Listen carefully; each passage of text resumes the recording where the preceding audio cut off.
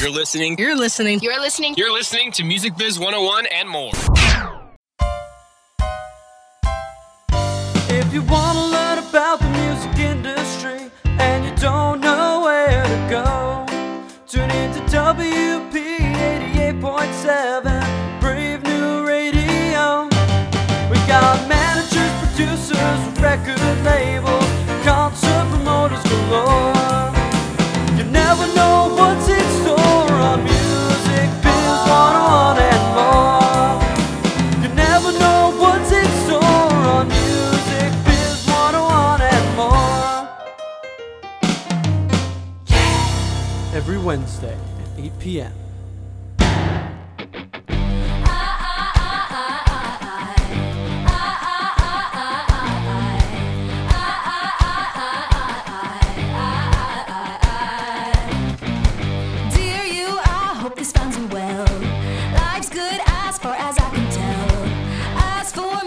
I've caved in on the 7 deadly sin. Oh, where do I begin? How dare you take me by the hands? How dare you ruin all my plans? How dare you get under my skin? Give me one good reason why I ever let you in. 'Cause it hurts like hell. You didn't skip a beat, moved on so easily. Oh well, life goes on, or I'm in misery. Drown you out 'cause I can't keep my head above water, in too deep, and it hurts like hell. Getting over you, my God, it hurts like hell.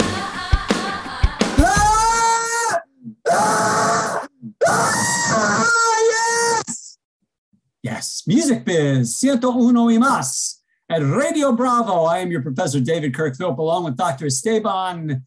Dr. Esteban Marconi is not here with us. He is on assignment. He's been in Florida for about 8 months. Instead, we are doing a special interview with Dr. Justin Grant of Atlantic Records. We're going to talk all about Justin, who is a William Patterson alum, and all about the things that Justin does or does not do for a living.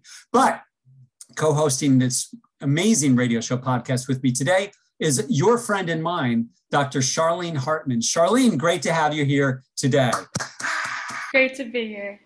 That's great. You can feel the energy emulating from her pores. This is on Zoom, and we can see she's sweating profusely. And that's excitement. That sweat is excitement, has nothing to do with problems with her pores, although she does have a doctor's appointment in 55 minutes, so we must get going.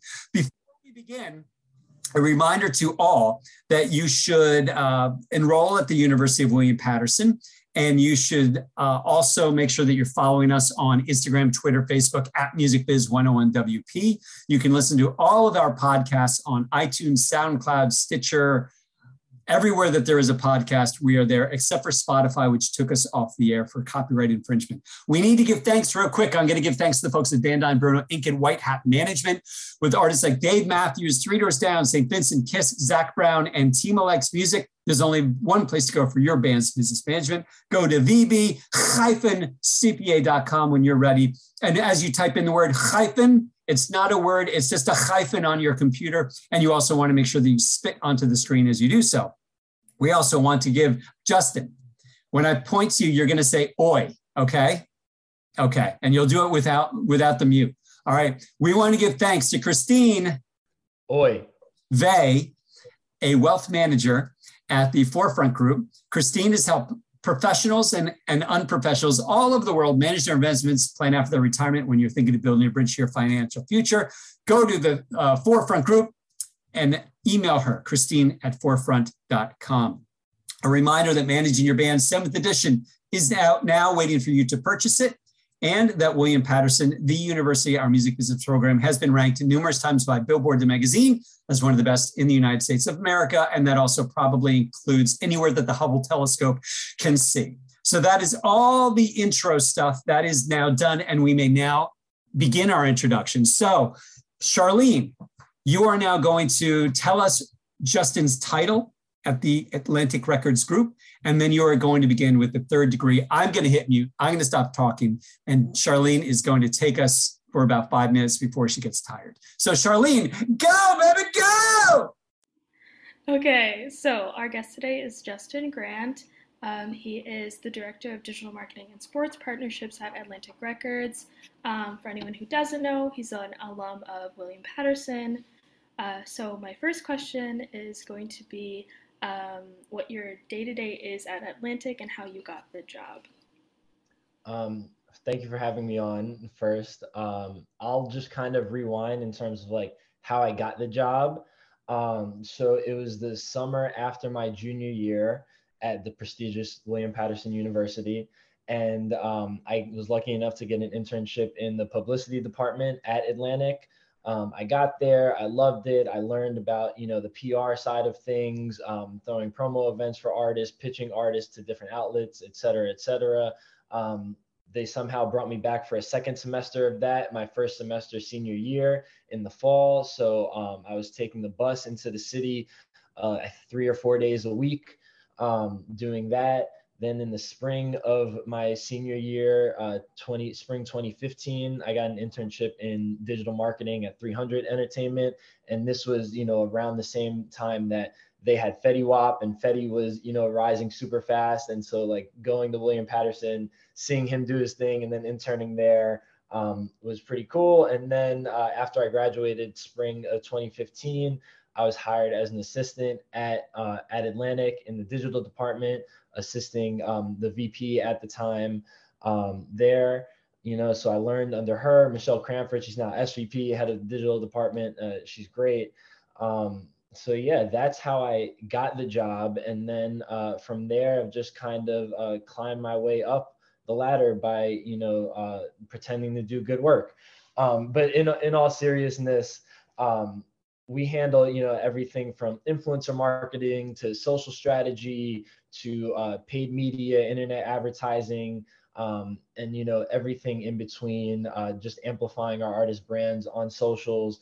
And I would say that it's not really like, there's no standard 1 to a day and standard work with an artist, because every artist is so different and needs, different things. So if you're asking like, what does my day-to-day look like? I can give you an example for a day like today. We have 2 releases coming out at midnight.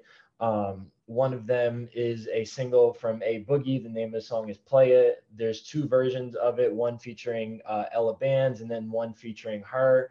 And then we're also launching a pre-order for NBA YoungBoy's upcoming album. The album is called The Last Slimito, and it's dropping on August 5th.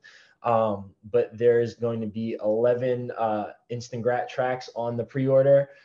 So when you go to Apple Music, Spotify, etc., you're going to see 11 tracks on there. 6 of them are already out. He dropped them on his YouTube, and 5 of them are brand new tracks that nobody's heard before. So today was really about making sure that all of those teams have the proper promo assets that they need to post about for when everything's out, making sure that all of our influencer plans for everything are all in place, making sure all of our paid media plans are all in place, and all of that. So that's, the basic overview of all of that. So back to the internship, how many hours a week were you putting into this internship, and was it paid?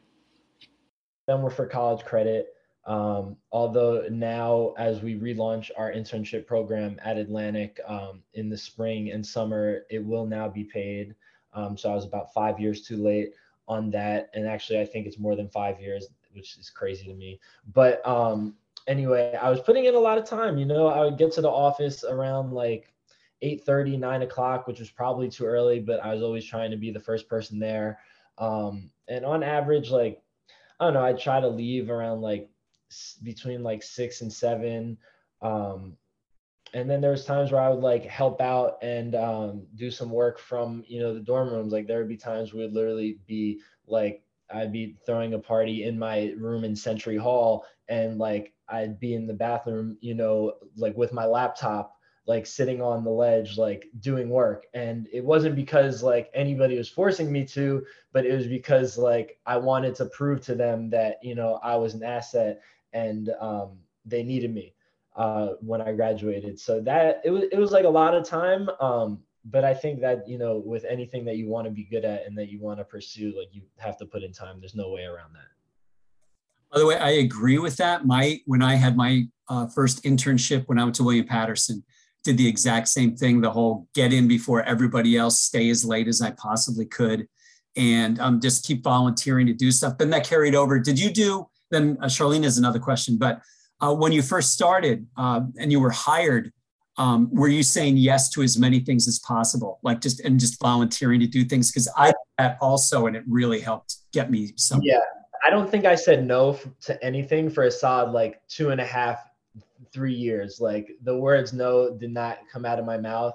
And even like when I first started as an assistant, as a coordinator, you know, because like as I was growing, like, you know, I'm an assistant, but then like I'm being able to take on and handle projects for like smaller tier artists. So I'm doing all the assistant stuff and then also trying to work as a marketer for these artists. And so it took up a lot of time. Like there's a lot of nights that I would literally sleep in the office and then go shower at the gym the next day and, you know, go do it all over again. But yeah, no was not in my vocabulary for a good while in the beginning of my professional career. I'm doing that right now at the internship and that. But yeah, so then what would be the difference between like, because you were an assistant, coordinator, manager, and then director. So what's the difference between those roles? So I'd say like, obviously assistant is more so making sure that, you know, my boss had everything that she needed to complete, you know, her tasks successfully, you know, and like the artist that she was working on at the time, you know, making sure that she had the support that she needed. Then as a coordinator, you're like you have a smaller roster of artists on your own, probably still handling some, you know, assistant responsibilities, probably with, you know, some of the bigger projects that you were helping on before.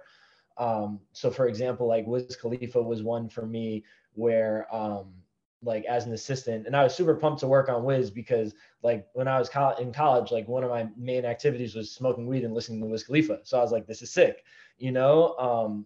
But like I was assisting my boss on, cause she worked on his project. And then like, as I was a coordinator, like I was still assisting there cause it was one of the bigger projects, but also like having my own bigger roster of artists to have to deal with and coordinating everything for them for all of their rollouts and all of that.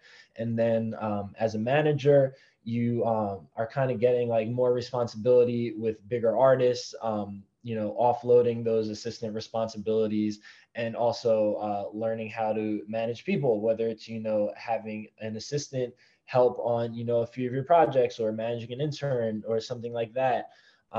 That's what that's all about. And then for me, you know, the move up to director was about, you know, taking ownership over more managerial type stuff and, you know, being more of a leader on the team and also continuing to increase my role on more high profile projects. And then I was lucky enough in January to get promoted to VP, where now I'm in charge of, you know, a few more team members and all of that, and just trying to continue to be a leader, you know, not only on the team now, but, you know, for others in the company, and hopefully, you know, set a good example and be vocal about what I think is right and wrong and all that. Cool. So have you had any role models or mentors early in your career or even currently that have inspired you or continue to? Like my first role model was obviously like my mom. She like raised me by herself, and she like had to go to work like super early every morning, like working for a doctor, like getting up and doing all of that like menial work, and like she would literally be in the office by like 6:30 a.m. like every morning. And to me, I was just like, okay, cool, like this is what you have to do. A big influence was a lot of my family too, like my older cousins. I have a lot of cousins who are like same generation as me, but like a little bit older, you know, so looking up to them and seeing them be, you know, successful professionally, and kind of like taking that. Another great role model, my high school basketball coach, Coach Martin, who I actually brought to a Knicks game with me last night. And that was amazing, but he was a very, very important person in my life. And then a lot of teachers, you know, growing up had a big impact. I'll shout out a few: Dave Campbell, Dave Rennie, a bunch of others. And then as I was going, bless you, as I was getting into the professional world, like a lot of the supervisors that I had were really great. And I got lucky because like you hear the like music industry, entertainment industry, like horror stories of like, I only got coffee, this person yelled at me, blah, blah, blah. And like, those are definitely true. And there's a lot of like people who aren't good people who treat people like that. But I was lucky that I never had to deal with any of that. When I was interning in the PR department at Atlantic, my supervisors were amazing. You know, they trusted me, they gave me opportunities. So that was great. And then when I got hired, you know, at Atlantic, well, also at 300, my supervisor, Josh, was also like amazing. They were super small at the time, and he was like a one-man digital team. And so that was super important. And then again, like my first boss, Michelle, she was great and like, I don't know, like wanting to see me grow and giving me responsibility and teaching me and all of that. So yeah, that's that answer. I guess that was kind of long-winded. No, that was really great. I guess I'll ask the next one. Have you ever felt any burnout? Like I know you said you would do things. You'd be the first one there, last one to leave. So did you ever feel any burnout from that? For sure. I think it's when like, and honestly, like it's more of a, when I was like younger, I don't want to say like younger, like I'm so old, but I'm like not super young anymore. But it's like when you're going, you're fine. And then when you take a second to kind of like, you like stop for a second, you're like, oh shit, like I'm kind of tired.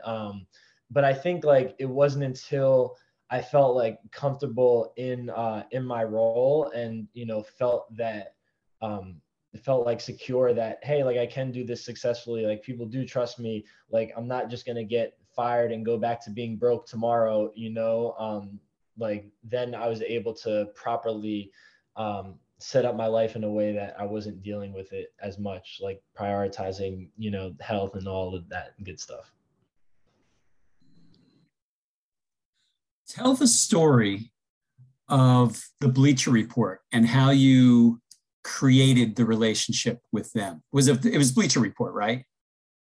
Well, so Bleacher is in our building. They're in our same office building, and it was actually one of our interns at the time who then ended up working on our team as an assistant, BJ. He had met one of the dudes who worked at Bleacher, this dude Meech, who's an awesome dude who now actually does digital at RCA. But they had met randomly, I think, on the elevator. And then we all, like a bunch of us, just like went down there and just started kicking it with them. You know, they had a basketball court in the office and like all that stuff. So we were just able to, you know, form a really good working relationship with them. The company that I was kind of like first in on our side of things was Overtime.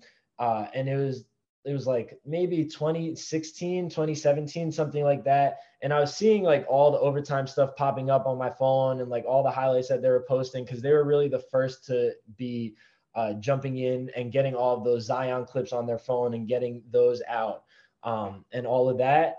And I was playing actually in a rec basketball game at Chelsea Piers. And I noticed that the kid sitting next to me when we were like waiting for one of the games to finish had on socks that had Overtime on. And I was like, you know anybody over there? And he's like, yeah, I actually work there.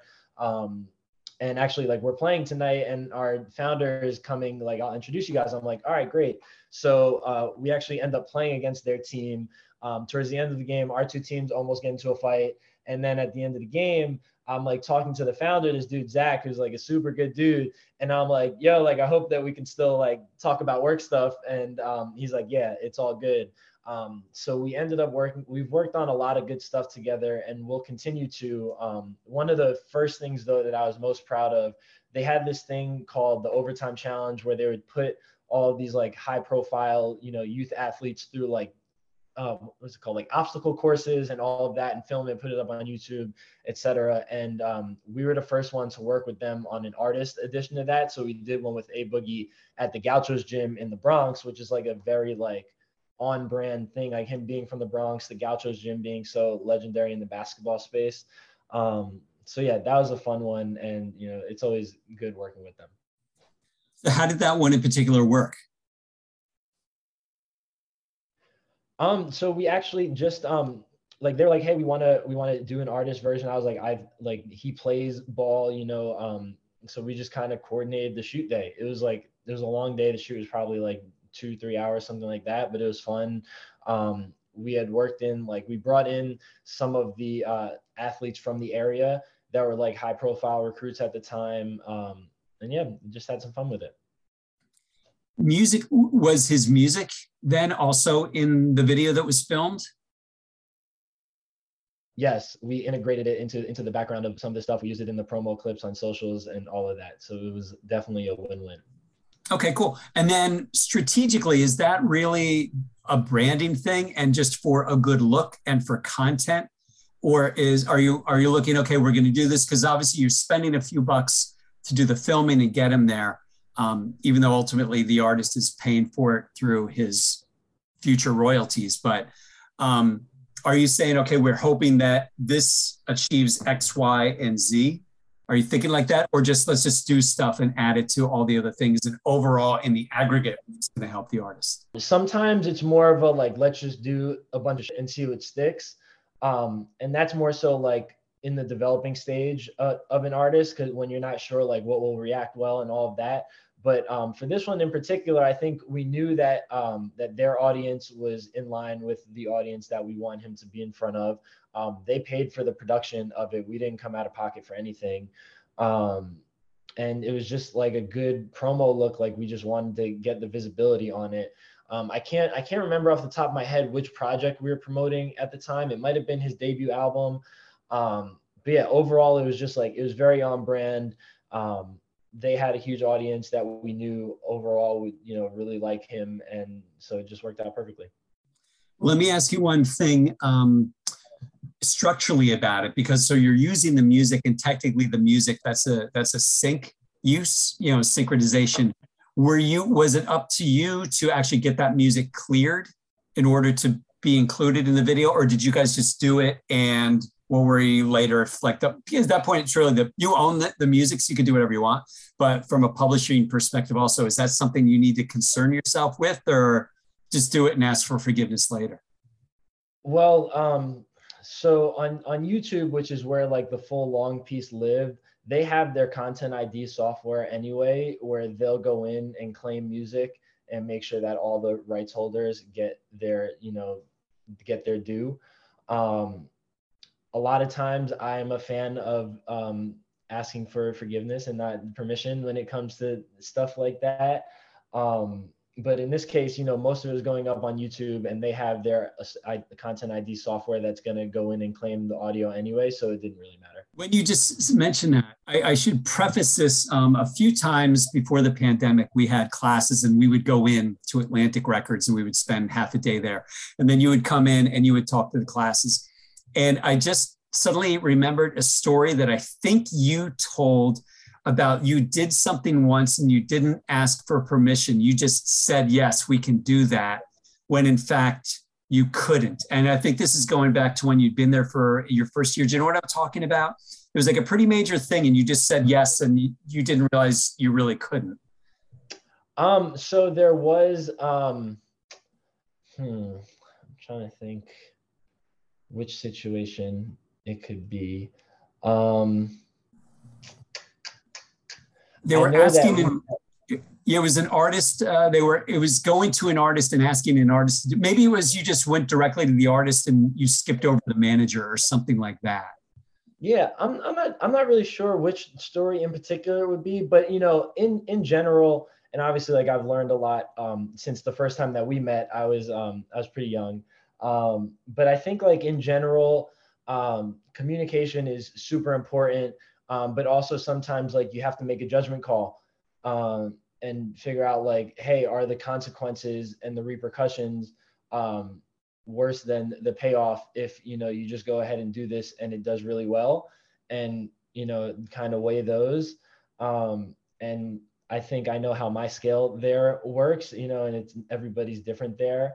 But yeah, I think that's really, you know, the main thing is really weighing like what the repercussions could be. And obviously, like, I never want to do anything without an artist approval and something that they're not comfortable with. Like, that's something that I feel very strongly about, because I don't think, like, it's their face, it's their vision, and at the end of the day, it's their life that we're talking about here. So that's not something, you know, that I do. But I think, you know, there's certain judgment calls that you just have to make and, you know, deal with later.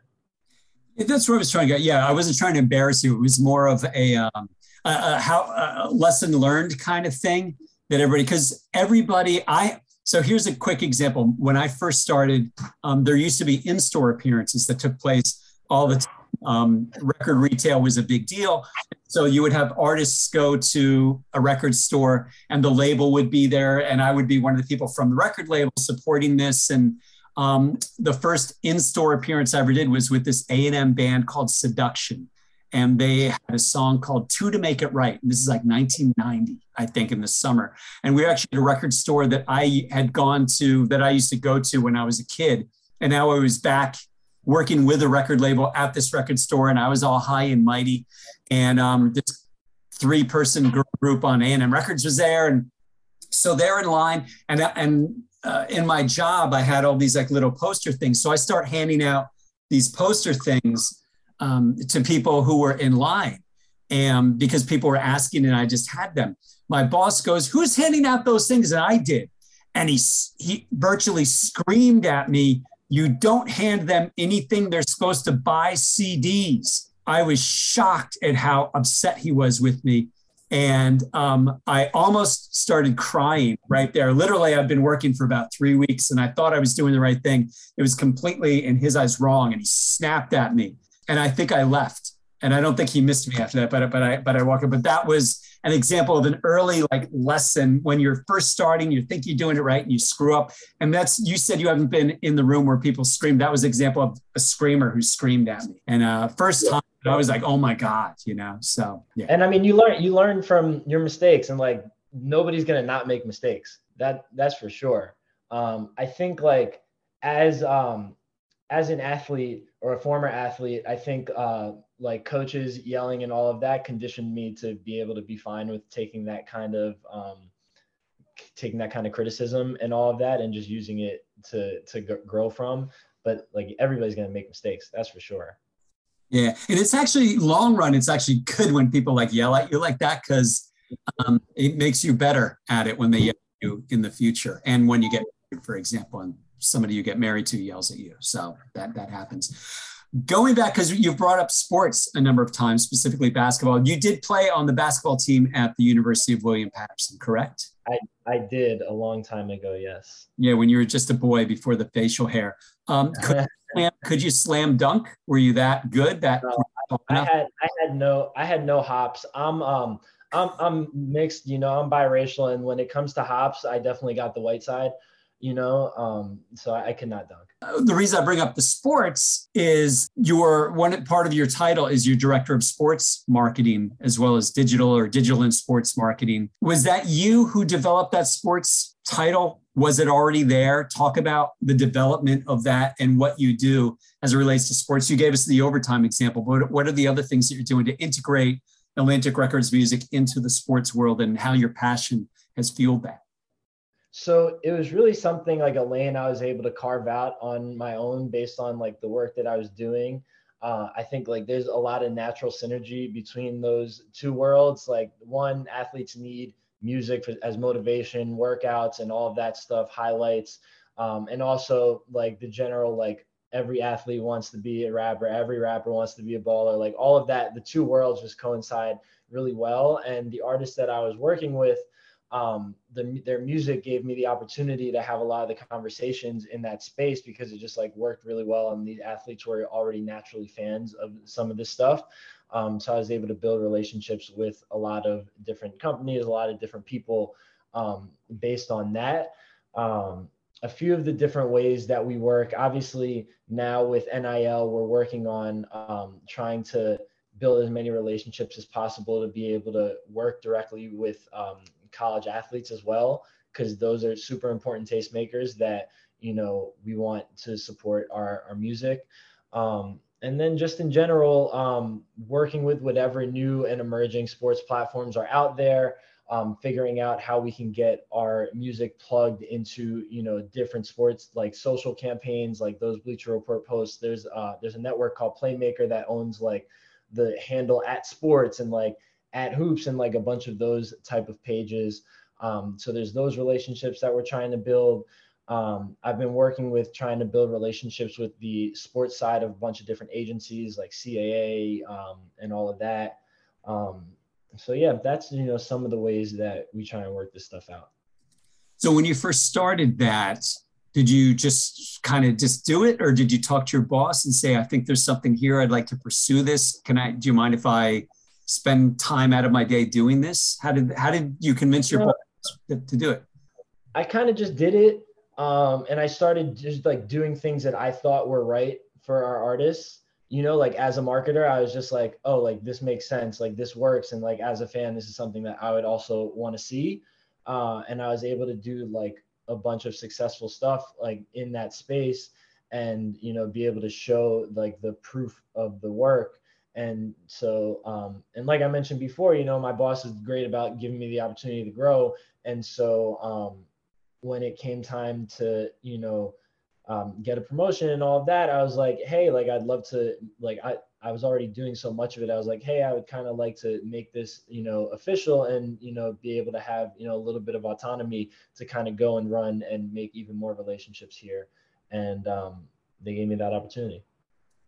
That's excellent. And there's a good lesson there. Nobody was doing it. You thought it was a hole in the game of the label and in what you were doing. So that's really cool that you just started doing it, and that's a cool thing. Also, the lesson there about there was your passion, that you dig music, you love sports. How can I make sports part of this as well, which just fuels you and makes you even better at what you do. So that's good. And that, I guess, would help you as a future manager or with people underneath you. You can recognize that in other people as well and support them. Yeah, I think that at the end of the day, with everything, like if you like something and you feel strongly about it, you're going to do a better job at it because you're going to enjoy doing it. And it may not feel like work, all the time. It's just going to feel like you're enjoying what you're doing. But also that inherent knowledge of that world and that space definitely helped in being able to have those conversations. And then also, like, for me, playing sports, whether it's, a pickup soccer game, a pickup basketball game, like whatever it is, I've built so many relationships based on spending time with people, in that way. So that's also been super important. Let's talk about the whole concept of digital marketing. What to you is digital marketing? We've been talking a little bit about sort of what you're doing on the brand side, but what about overall digital marketing? A new song is coming out, a new EP, LP is coming out. What are all the different avenues, places that you're going to do some things? So I think the great thing about it, well, frustrating and great thing about it is that it changes almost every day. Like the things that I was worried about when I first started are far from the things that I'm worried about today. A lot of stuff that I was worried about when I first started doesn't even exist anymore. One, we're just trying to keep our artist name and our releases super visible to everybody, and whether that's working with different news pages on different sites, on Twitter, on Instagram, and all of that, working with the academics of the world, accounts like that, to make sure that we're getting coverage there is super important. How are we amplifying our artists' music on TikTok? How are we trying to create trends there? That's super important. But also, aside from that, like, how are we building our artists into somebody who people want to care about, people want to buy a ticket for, people want to know like what's going on? And that's, a little bit more of a like over time thing than a like song specific thing, is building that brand. What about blogs? Do they matter today versus 5 years ago even? Yeah, I mean, obviously, like 5 years ago, 6, like when I was in school, like I would be on Complex XXL like every day during every class, not paying attention, like literally just reading news on there all the time. I think today, there's some stuff that matters. And I think more so like the association, like people seeing like, okay, cool. Like Complex cares about this person, XXL cares about this person. So like, maybe I should care. I think that's important, but I think they're definitely less of a needle mover than they were back in the day, for sure. Influencers. Why don't we talk about the different types of influencers and how you reach them and the different types of deals that you do with them to help them push the needle, and what are you looking for from an influencer campaign, I guess? I mean, it really varies, from artist to artist, song to song, because like we want somebody who fits the audience that we're trying to reach. So if I'll be very broad with it. If I'm working with somebody like, I don't know, like an NBA YoungBoy, I don't think that I want to have Baby Shark post about it, because I don't think the people who follow Baby Shark are going to care about the NBA YoungBoy music. So it's really figuring out, who's a fit. And there's all different types. There's the dance world, there's the makeup tutorial world, there's the world of sports. Like there's all different pockets. Some artists, somebody like, Lil Uzi Vert, he's a fan of anime, and anime fans also love him. We recently did a collaboration with Webtoon, which is that's the best way to explain. It's like it's like one of the biggest online like manga comic outlets, and Uzi did like a little the animated version of Uzi in the comic made a little guest appearance where the two main characters went to one of his concerts. And so finding people in like that niche world is also an example of like an influencer who we would try and work with. So it really depends on what audience we think would care about our artist music. And are you doing, or do you have people who are constantly looking for, whether it's TikTok or Instagram or Snapchat, looking for influencer accounts that could make sense for artists that you have music coming out or are currently working? Yeah, I think in general, like myself and like everybody on our team is always trying to figure out, like what's next, who's hot, like all of that. There's also a ton of agencies, a ton of influencer agencies, like new ones pop up every single day that, we go out to and be like, hey, here's the song, like here's, like let's put a campaign brief together. And, they'll send us a list of people they think make sense. Sometimes they're good, sometimes they suck. Like it all depends. Jaden had a question for you. He wants to know, in your time at 300, or now that you're Atlantic, Leor Cohen used to work for Atlantic and Warner. Now he owned 300, and 300 was just bought. Did you know Leor, interact with him? Julie Greenwald, Kevin Lyles, some of the people who were 300 people, or Julie's COO of Atlantic, your experience with them? Yeah, so I've been lucky to, have time with all of them. When I was an intern at 300, Leora's son Oz was also interning there. So, I got to work a little bit with him. And in general, like he's always been very, very nice. He's a loud dude, which is funny to deal with sometimes. But definitely like Julie has been amazing to me at Atlantic, and, I've learned a bunch and, spent a ton of time with her. Kevin manages Trey Songz also. And so when I was an assistant, my boss was working on the Trey Songz project. And so I used to have to put together some, reports and all of that stuff. And so I would interact with Kevin in that way. But they've all, to me personally, they've all been great, and I'm lucky that they've, been nice on my come up. Okay.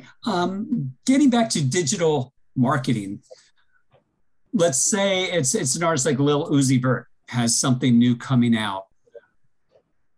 How long in advance do you have to kind of put together a plan? Who are you working with at the label to be involved? Who are you, I can't think of the right word, working with? I just said that. So I'll say it for a third time. Who are you working with at the label, and to put together a plan? How far in advance? And from your perspective, what are all the different components to that on the digital marketing side? So the time that we get to plan stuff also varies. I could have a month, I could have a day. The thing about, the world that I work in, things, come very fast sometimes and unexpectedly and out of nowhere, and you just kind of got to deal with it, and, work quickly.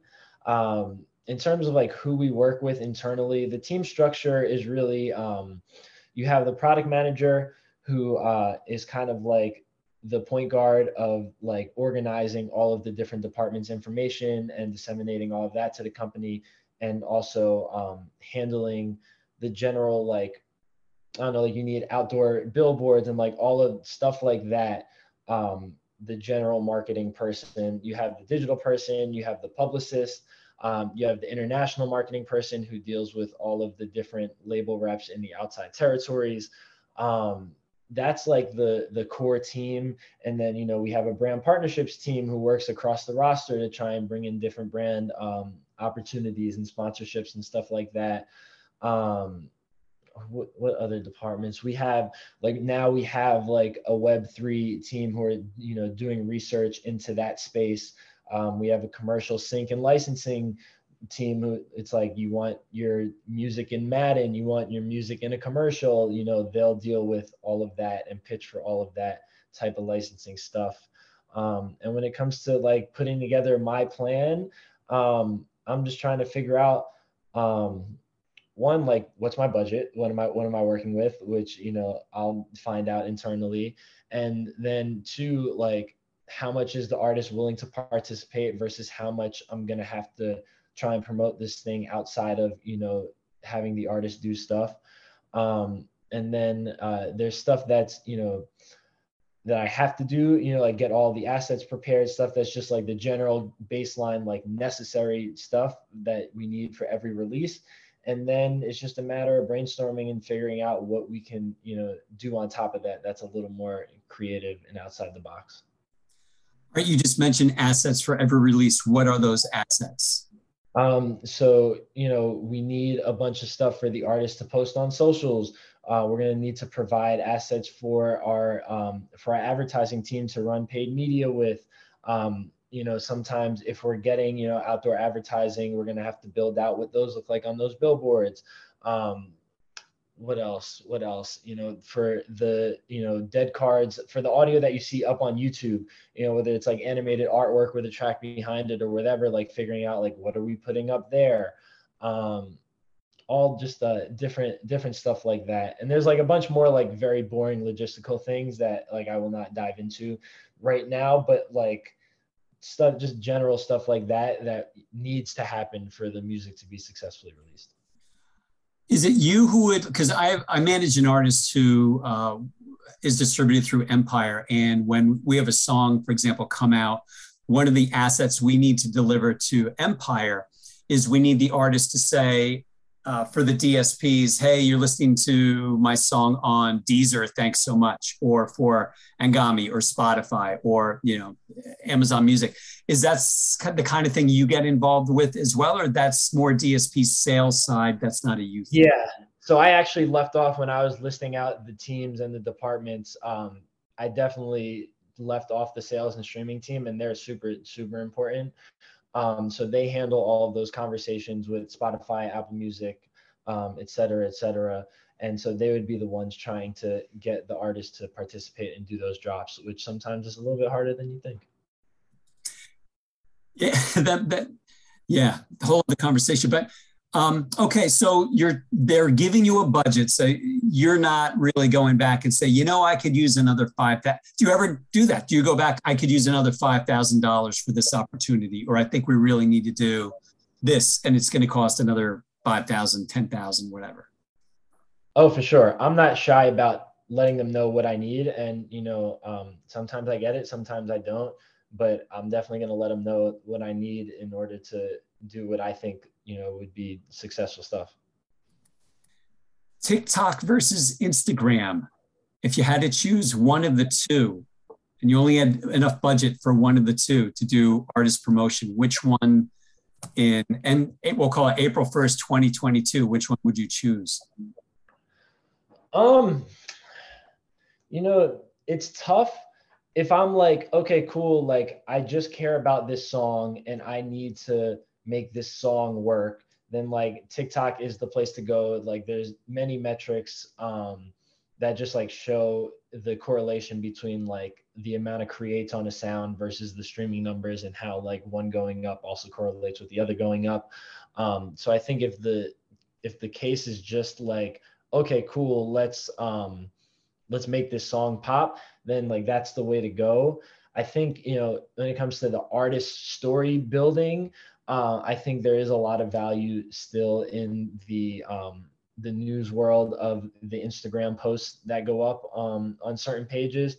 But I also think that we're in a space right now where a lot of artists are needing to keep their TikTok presence very consistent and very active in order to have, you know, successful launches, which is, you know, something that we're working on getting better with every day.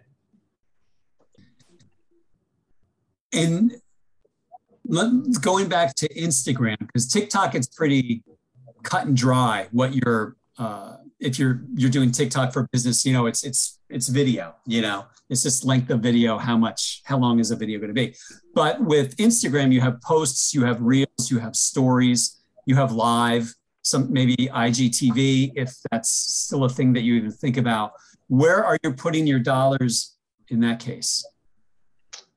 I think like a lot of just like reels and you know, just regular posts, whether it's, you know, a photo asset that we need promoted, or whether it's a video, or whether it's like a repost of something that an artist did. That's the main thing.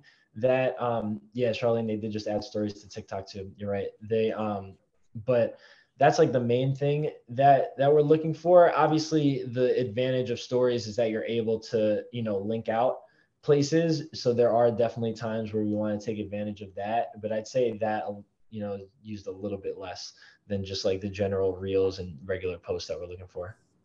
I didn't mention, we haven't talked at all about YouTube marketing, whether it's pre-roll ads, you know, with the 5, 4, 3, 2, 1, that you can click and not watch it, that type of thing, or even YouTube Shorts, I think it's called. Do you do anything there? Yeah, we try and run as much pre-roll as we can. Like with some of the artists that I work with, like Google has a very strict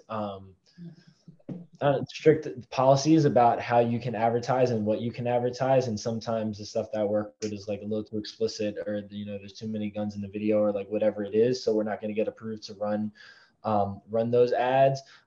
Shorts is something that, you know, we're trying to get better at building out more consistently and keep it as, you know, part of the content plan. It's still, at least in my mind, not super clear like what the correlation is between, you know, building that story consistently and having successful launches and all of that. It's not as black and white as it is with like, hey, this TikTok sound is exploding and more people are now listening to the song. But then also there's the world of staying consistent with your YouTube content, whether it's like vlogging or, you know, doing a show or whatever it is, because for some artists that's super important. I think like going back to Wiz, like he was one of the first artists to really do that super successfully with his day-to-day series, which like outside of the music just really helped solidify him as like the cool dude. Like you were watching all of his shows, you were watching the lifestyle and all of that. And so like outside of the music, you were just like a fan of him. And, you know, I think that's one of the things that we have to keep in mind on marketing artists too. You also have NBA Youngboy, who is gigantic on YouTube in terms of the amount of content that he's putting up there. Yeah, I think, you know, one, people just love him. And I think, you know, he's like kind of mysterious, and he's kind of, you know, just got like the dude's a badass, and like everybody loves a badass. And he puts out a ton of music, and in general, you know, you see his the age range of his fans and the like location demographics, although he has fans everywhere clearly because his numbers are so big. But a lot of the artists coming out of the South, a lot of their viewership skews a little more towards YouTube sometimes. And, you know, he's the biggest one. And so I think that's kind of where that comes from. That's a real interesting point, kind of, that you just brought out in terms of the regionality of the artist. So, for example, like him, because you say he's from the South and fans in the South, where his core would be, are more YouTube centric. With him, you would maybe do something more YouTube versus if it was, how about West Coast? Is West Coast more TikTok centric then, or Midwest? Are they more Instagram centric? Do you have it out by region like that with artists and with the various platforms?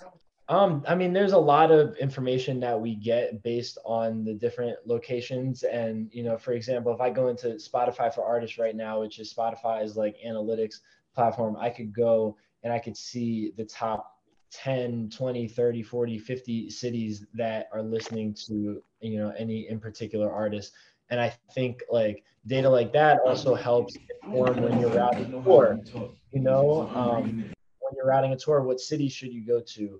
And what size room should you go to, and all of that. Because if you're like, okay, cool, Buffalo, New York is listening to my music more than any other city, and this is the amount of fans, like, okay, cool, maybe we should book a bigger room than in Jacksonville, Florida, where we have 3 people listening to my music. You know what I mean? My final question, because we just about need to wrap it up, is Spotify has an advertising platform called Marquee. Does that fall under what you do? Does that fall under sales because it's a DSP thing? Is it you guys work together, or you are arguing about that all the time? So I haven't touched Marquee yet, so I can't really speak on it. I believe like our corporate team is working through some stuff with that, but I haven't got the opportunity to use it yet.